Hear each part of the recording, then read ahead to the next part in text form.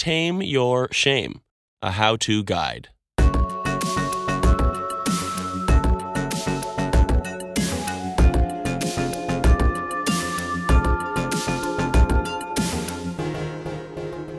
Getting Discomfortable with Shame, Part 5.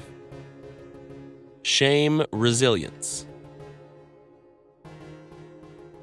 As I've said before, the goal here is not to avoid or eradicate the feeling of shame completely. That's probably impossible and anyway potentially unhealthy. Instead, it's about overcoming our fear and denial of shame and rejecting the misguided dogma, hierarchy, and fixed mindset that piggyback along with it. We need to finally accept and embrace our shame so that we can get down to the business of truly connecting with one another.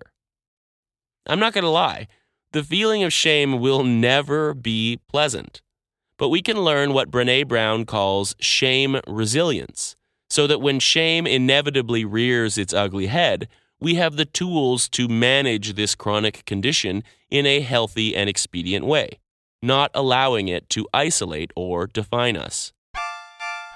To do this, we first need to recognize shame. This may sound simplistic, but remember that your ego really doesn't even want to acknowledge shame's very existence.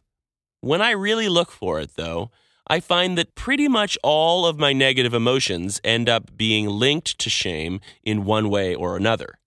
So the next time you are feeling shitty about yourself or not good enough or left out or worried what people will think, ask yourself, could this be shame related? If the answer is yes, which it probably is, acknowledge that you are feeling shame, but without judging yourself for feeling it. This is easier said than done. Shame is recursive. This means that most of us feel shame about our shame, which can create a terrible, self-perpetuating shame spiral.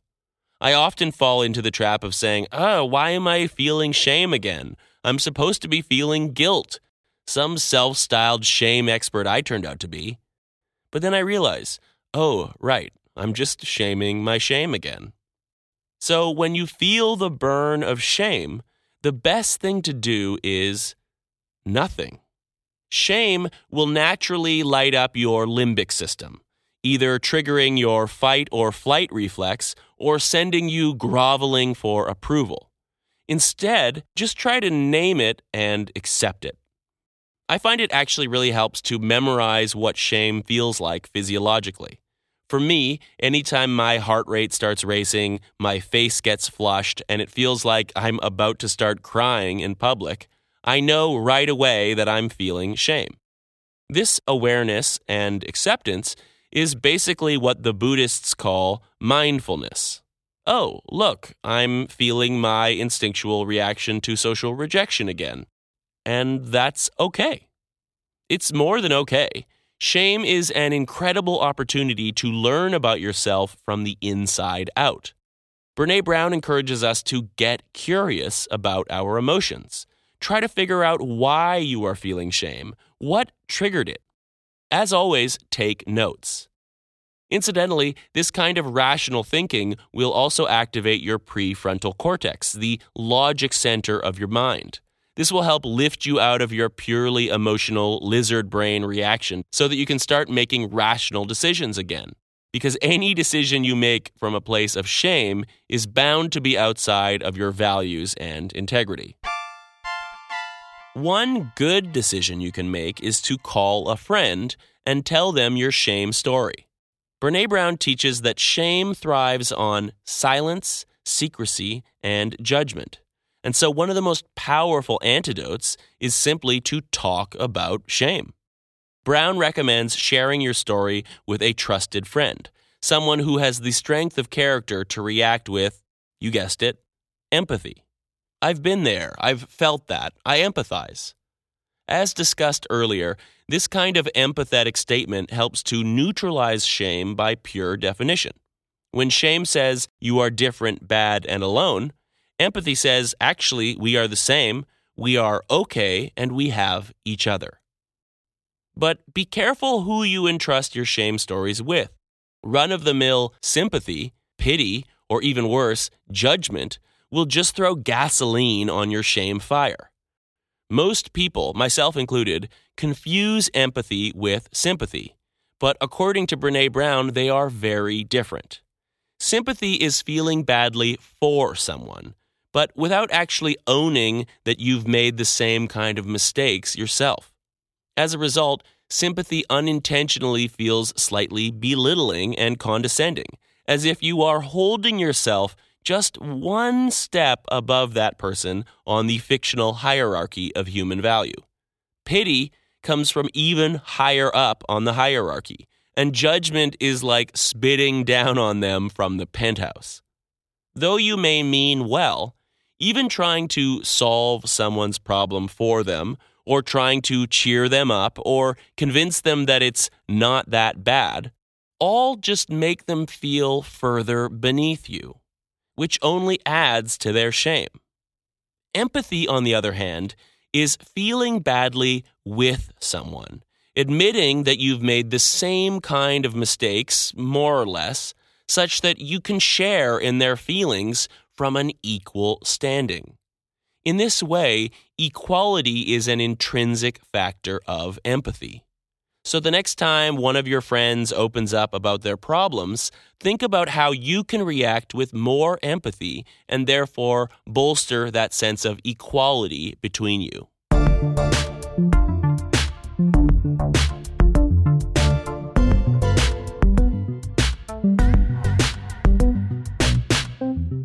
But don't forget, the empathy you feel from others is still an external feeling. The way most of us attempt to deal with shame is by cultivating opposing external feelings. Usually, we try to ward off shame by earning respect or admiration from other people. We do this by achieving things through career accomplishments, awards, and success, or by acquiring things like money, cars, houses, iPhones, attractive life partners, and children. Basically, by attaining all the trappings of a normal life. While this is an effective short-term strategy for those in the upper or middle socioeconomic strata who can afford it, it still keeps you solidly under the umbrella of shame, playing right into the fictional hierarchy of human value. Because at any time, this external sense of respect could shatter if you, say, lose your job, your house, or your spouse. And even if you don't lose those things, you are still setting yourself up for a midlife crisis. You will inevitably discover that the respect you gain from attaining all the trappings of a normal life isn't all that authentically fulfilling. Respect from others, like empathy and shame itself, is external. And because we are not sociopaths, we will always be vulnerable to the external opinions of other people. And that's okay. That's life as a deeply social animal. But for that same reason, cultivating an internal sense of self-respect is incredibly powerful. Internal feelings have what psychologists call an internal locus of control. Basically, they are under our own command, though actually changing them is easier said than done. According to psychologist James Gilligan, one of the most effective means of achieving self-respect is through education. I think this is true anytime we put effort into something that we truly value and see results, especially if it is something that we have authentically chosen and not subconsciously fallen into just to impress everybody else. Achieving intentional goals through deliberate effort is how we learn to respect ourselves, because we start to fully appreciate our own power, abilities, and incredible potential as human beings. This kind of experience can help bolster a growth mindset. The belief that it is at least possible to accomplish almost anything that we put a lot of learning, practice, and hard work into. But the trick is, once we come to respect ourselves in this way, it is of the utmost importance that we accord that same respect to everybody else as well. Instead of holding our newly elevated self-image above others, we need to use it to appreciate that in fact everyone has that same potential, more or less. We are all equal, and we all have the possibility to do incredible things, though not necessarily the same incredible things. So the more you personally accomplish, the more that should affirm what everyone else is capable of, given their particular aptitudes, combined with enough learning, effort, support, and blind luck. But that doesn't mean we need to achieve anything either. There is only one achievement that really matters, and that is existing in the first place. Remember, we can't add to our value as human beings anyway. One of the biggest fallacies in our culture is the belief that we need to earn respect somehow. The truth is, we create respect by giving it, not by demanding it. And so, in a spirit of bolstering equality and combating shame culture, we all need to learn to give unwavering respect to our fellow man. No matter who they are, where they come from, what they've accomplished, how many Twitter followers they have, or what horrible mistakes they may have made. As human beings, we all have the same value, worth, and potential as anyone else. And so we all deserve basic respect. And it's not even that hard to give. As James Gilligan notes, the German word for attention, Achtung, also means respect. And that makes sense. The way you truly respect someone is just to pay attention to them. There are other internal feelings you can cultivate to help counteract shame as well. For example, you can usually positively reframe shame using guilt, pride, or gratitude. If shame is triggered by a mistake you made, an action that does not align with your values, then you can use a growth mindset and guilt to safely distance yourself from it. Just enough to acknowledge it, make amends, learn from it, and let it go without being defined by it. However, it's entirely possible to feel shame about an action that is aligned with your values if it is also sufficiently controversial with other people. Furthermore, it is even possible to feel shame about an innate part of yourself that you cannot change, if it is also culturally unpopular. You can even feel shame about something that just happened to you in the past, often out of your control, if it is seen as abnormal. In all of these situations, however, I think you'll find there is always something that you can actually be proud of or grateful for. I know some shame issues are related to traumatic events, and I don't want to imply that you have to be proud of or grateful for something horrible that happened to you. But to deal with the shame of it, you need to acknowledge this trauma. And while you're not happy about it, you can always be proud of your ability to deal with it, proud of your strength in the face of adversity, or grateful for all that you have learned or how you've grown from this otherwise shitty experience. In these ways, you start to chip away at the cloak of silence, secrecy, and judgment that guards shame, in favor of the healthy openness, accountability, pride, and gratitude that supports authenticity.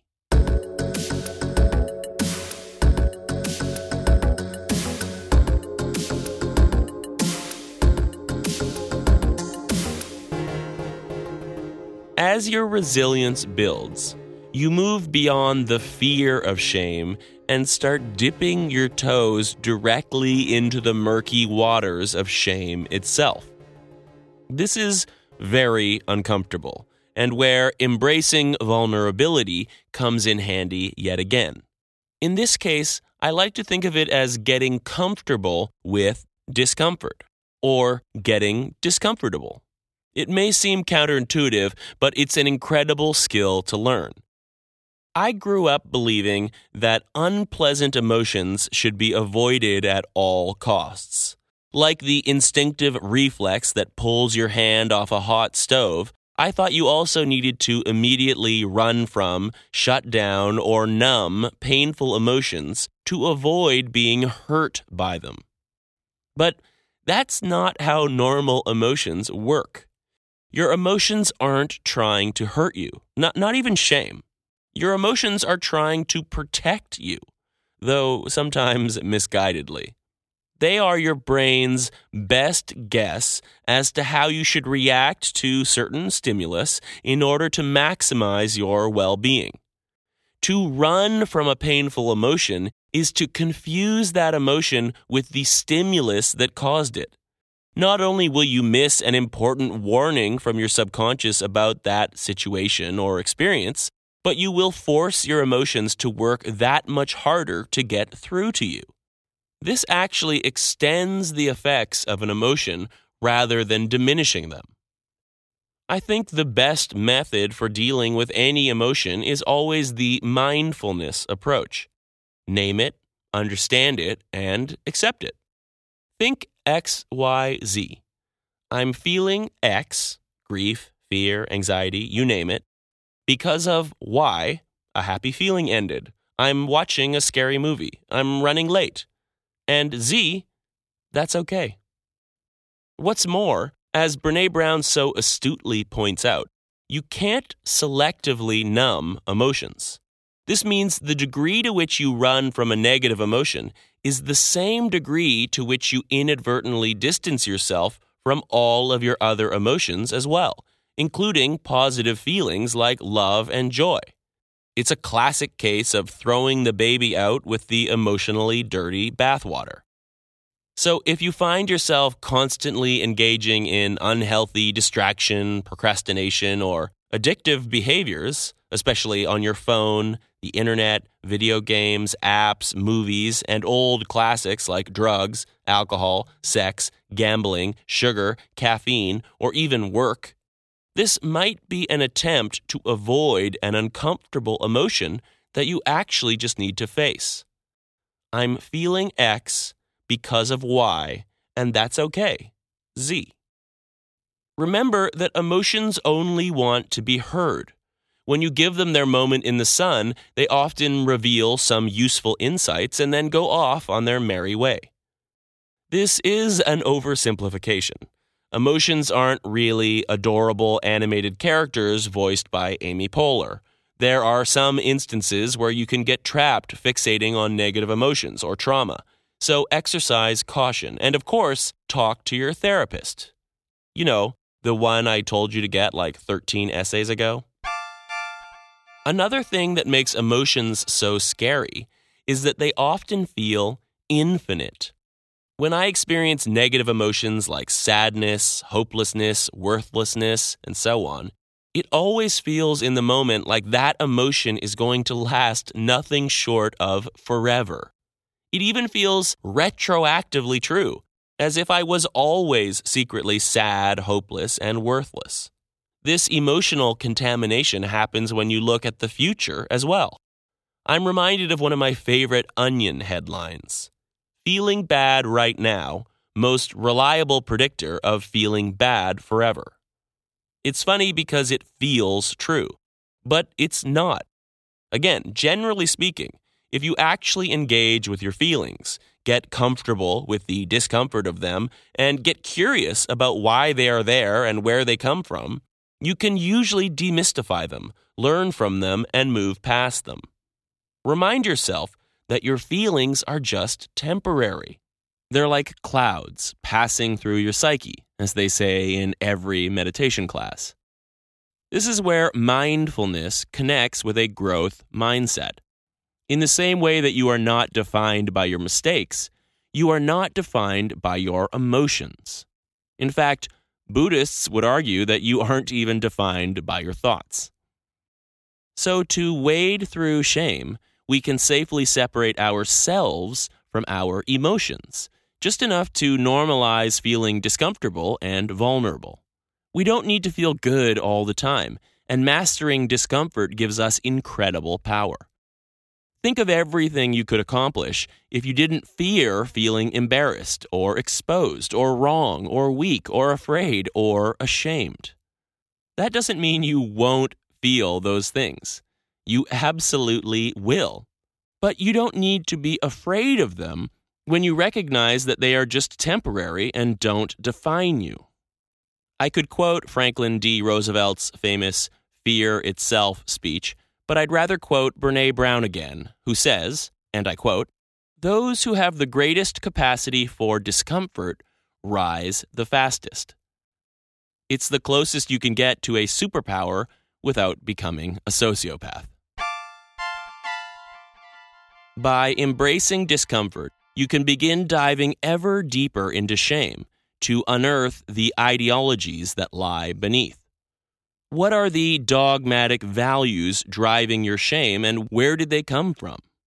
In Fits and Starts, you will begin to uncover the many unconscious beliefs that have been ruling your life.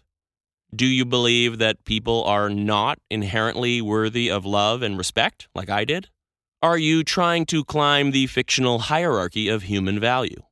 Do you let other people determine your worth as a person? Are you a human Instagram post? Write down what you discover.